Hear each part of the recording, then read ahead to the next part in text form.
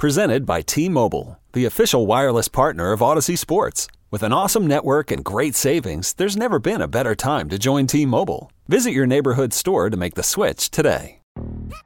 Yo, Trey. Kevin, what's up, man? You know, I've been thinking, what would have happened if the NBA never vetoes the Chris Paul trade to the Lakers and we get CP3 in the same backcourt as Kobe in LA? Well, you get a very happy Jack Nicholson, for sure. And the Lakers probably win a bunch more championships. CP3 finally gets a ring or two or three, and the Kardashian empire is forever altered. What did you just say? Hey, everybody, I'm Trey Wingo. And I'm Kevin Frazier, and we're teaming up on a new weekly sports podcast from Wondery, Alternate Routes. As former Sports Center anchors and current sports obsessives, we're consumed by all the what-if questions that make being a sports fan so excruciatingly fun. If you're like us, then you also live and die on the fallout from every drop pass. Or play call. Each week on Alternate Routes, we'll take a flashpoint in sports, break down what actually happened, then explore every alternate scenario and the ripple effects it would have caused. Follow Alternate Routes on the Wondery app or wherever you get your podcasts. You can listen early and ad-free right now by joining Wondery Plus.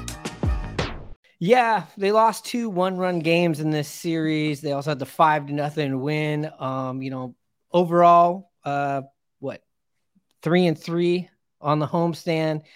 I know it leaves you a sour taste in your mouth, especially the way that pitching pitched. But I'm not going to overreact about a 500 homestand right now when the Mariners just aren't playing, both sides of the ball, the offense and the defense at a peak level right now. They've just had a hard time of really getting hot, especially on the offensive end. And we saw it here against Texas, where we had a chance to win every single one of these games provided by the pitching staff. We only got one of them. Tough pill to swallow. Oh, talk to me about this. Yeah, it was really nice to see how well the Mariners did indeed pitch. I mean, Texas has been quite good at scoring runs this year, averaging 6 runs a game.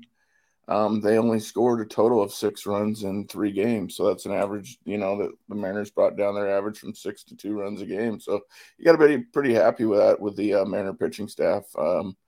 There's not much more you can ask for other than, some timely base hits to help you win those games. But really nice pitching by the Mariners pitching staff this series. Even going back to game 1, that I think if I had to pick one of the games, obviously in the series, maybe out of this entire homestand, just really disappointed me. It's the game on Monday that Logan went out there, and spinned us a gem, taking a perfect game, into the 7th inning. Yeah, I know it's only 2 times through the lineup, but that's hard to do in the major leagues. He goes out there, he gives up 2 runs that inning. And, at that point in the game, the Mariners, how many hits did they have? They had Ty France's home run. And I mean, in that entire game, the Mariners got, 4 hits. And 2 of those were by Caballero. And one was the Ty France home run, and one was a Teoscar Hernandez, soft blooper over the second baseman's head. I mean, that was a terrible performance by the Mariners bats. They had 13 strikeouts in that game.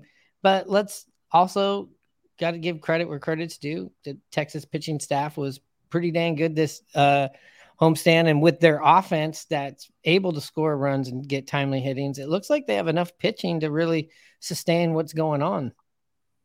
Yeah, as long as they stay healthy, we've talked about DeGrom being out and on the DL.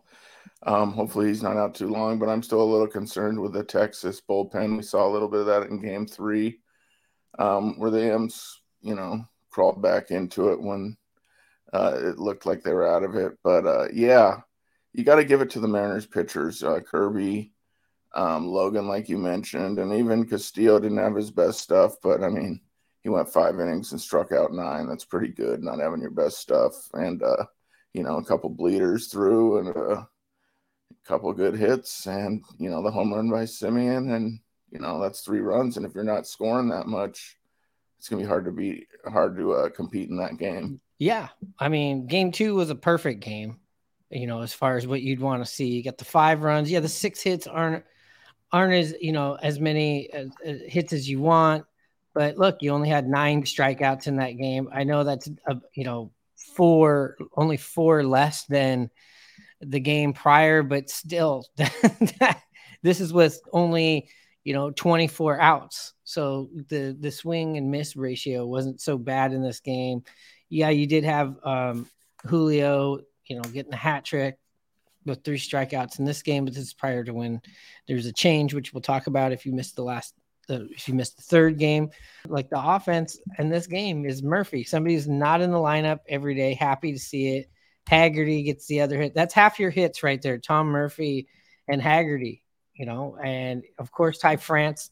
I know if you're listening to this, you're like, hey, now hold on a second. Ty France, he's turning it around. His batting average is back up to 270. We've seen him go yard. We've seen him knocking runs. He's on an 8-game winning streak, but 8-game hitting streak, I should say. But the rest of this offense just isn't going. And today was really the not being able to put the timely hitting in, or game 3 was really about not being able to get the timely hit, but also they had 11 strikeouts. So they had 13 strikeouts and they had 9 strikeouts and they had 11 strikeouts, meaning they struck out 33 times in this series. It's a lot. What are you seeing out of the offense here that's in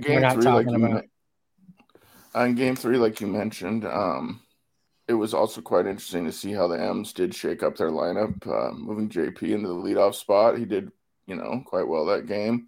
Kelnick came through, a nice hustle triple there to get him within 1. Julio and Teoscar are just kind of struggling right now. It sounds good when you have them hitting 6 and 7 in the lineup. I mean, it makes you think, oh, this lineup's pretty deep, but they're just, not seeing the ball that well right now or what have you. So, just need to get everybody going again a little bit more together instead of kind of the Kelnick and JP, kind of carrying them throughout this homestand, and Ty France, like you mentioned. After finishing this series, you have 3 players in the top 10 in baseball with strikeouts. And I think you can figure out who it is. It's Suarez, it's Julio, and Teoscar Hernandez is 1 strikeout away from I think Matt Olson has the most strikeouts, and Teoscar is like 1 behind him. You're right. Teoscar, who I'm a little bit unfamiliar with. I didn't know he's such a streaky player. Maybe it might just be this year. But he has been hot and cold, nothing in between, and he is nowhere near this strikeout range to start the season. So it's an incredible feat that he's on right now. But hopefully, like I mentioned, he's kind of hot and cold in both of those scenarios throughout the beginning of the first 40 games this year. Yeah, it's a lot. I mean, these multi strikeout games there's too many of them. Yeah, and I get pitching's good. As a fan, you just hope that they swing up, actual strikes. And we've seen Julio chase a little bit, Teoscar chase, especially, as the pitcher nibbles away on that away slider and stuff.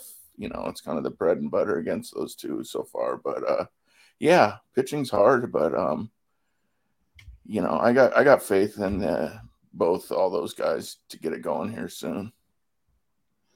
Well, it's good to hear from you. The Mariners did strike out 33 times here in this series against the Rangers, but the Rangers actually struck out more. Rangers really struck out 38 times in this series and only walked twice. So our pitching staff struck out 38 and only walked 2, and you're walking out of a 3-game series only picking up 1 win. I mean, that hurts. Yeah, it sure does. I mean, you felt good after that Houston series. The Mariners could have easily won this series, but that's the way it goes. They're still really within closeness of Texas. What are they, 4.5 games behind them? Yeah, Texas, the Rangers, it seems like they, of course, they're the team that jumps out in front here. But right now, they seem to have the best balance. They have just enough pitching to get them through that. They have a great guy coming in there at the end, Will Smith. I mean, I think he struck out 5 Mariners in a row of the 5 of the 6 that he faced in this series. I mean, we didn't get in there after their bullpen much. And the other thing is you got to remember this offense that Texas has. They're doing this without Corey Seager. Good point. Right. Yeah, he's been right now, Yeah. And so, I mean, their offense, you would assume, is going to step it up. We, on the other hand, like, who do we have from the outside to bring back? Dylan Moore. So it is a problem that needs to be fixed with the guys that are there in the lineup. We've gone over and over and over and dwelled on what Jerry didn't get in the offseason, so we'll just spare you that for right now. We're still only 38 games in. You're starting to see the bullpen, return to form. It's different names, but the same results. Munoz looks like he's still not going to be back for a while. It seems like the last report I heard today was there was some inflammation in there. So it doesn't seem like he's going to be back for another month or so. You've had same thing. You've had the injuries with Sadler too. But look at the guys that we've brought up, the Spires, the Topas, Wanten. We talked about a little bit about this last episode, but if there's one person in the bullpen that seems to that's out there that seems a bit shaky right now is Brash. It's either you get the best of Brash or you get the just off a bit Brash that seems to be devastating. Yeah, and by devastating, you mean gets you in trouble in games, gets runners on, gets runners in scoring position, and gets runners scored. Yeah, no doubt. Yes. I think scary at times. He is. And I think there's a stat you and I were talking about earlier today where Brash is, when the ball is hit in play, the opposition is hitting .531. But I know that sounds like, whoa, that's high. That is high. That means half the time the ball's hitting in play, it's a hit. But he also has a strikeout, 44% strikeout. So when he does get that strikeout, that's when he's on, right? When he does get those strikeouts. We have seen in 2 instances, I will give him the benefit of the doubt, but also going, hey, it is what it is. That's baseball. You had the play in that Teoscar should have maybe had with 2 outs. I forgot what team that was, but we ended up losing an extra inning game to them. I think that was in Cleveland. And then you did have him getting screwed on that strike 3 of getting out of the inning. Now you got to go back and not give up the home run on the next pitch, but you take those two instances away from him right there. You're adding 2 victories where it wasn't his fault, and you're taking 5 runs off of his ERA. Yeah, you're right. I mean, what do we have, about 11 or 12 losses by 1 run or so? Yeah, we were 4-11. We were 4-11, and at this point last year, you know how everybody's like, "Well, we were the 1-run kings." We were 6-5 or 5-6. We were sitting around here, and also the Mariners are 4 games ahead of where they were at this point last year, and you know how bad June was for us. Yeah, so we're kind of right about the same, and that's good to know about the 1-run victories. I mean, if we could have even won, half more of those that we lost, we're a handful of games over 500. So we're right in there. It's early still. It's just Mariner baseball, chaos baseball. It's never, how it is. Yeah. Look, they're 7-3 in their last 10.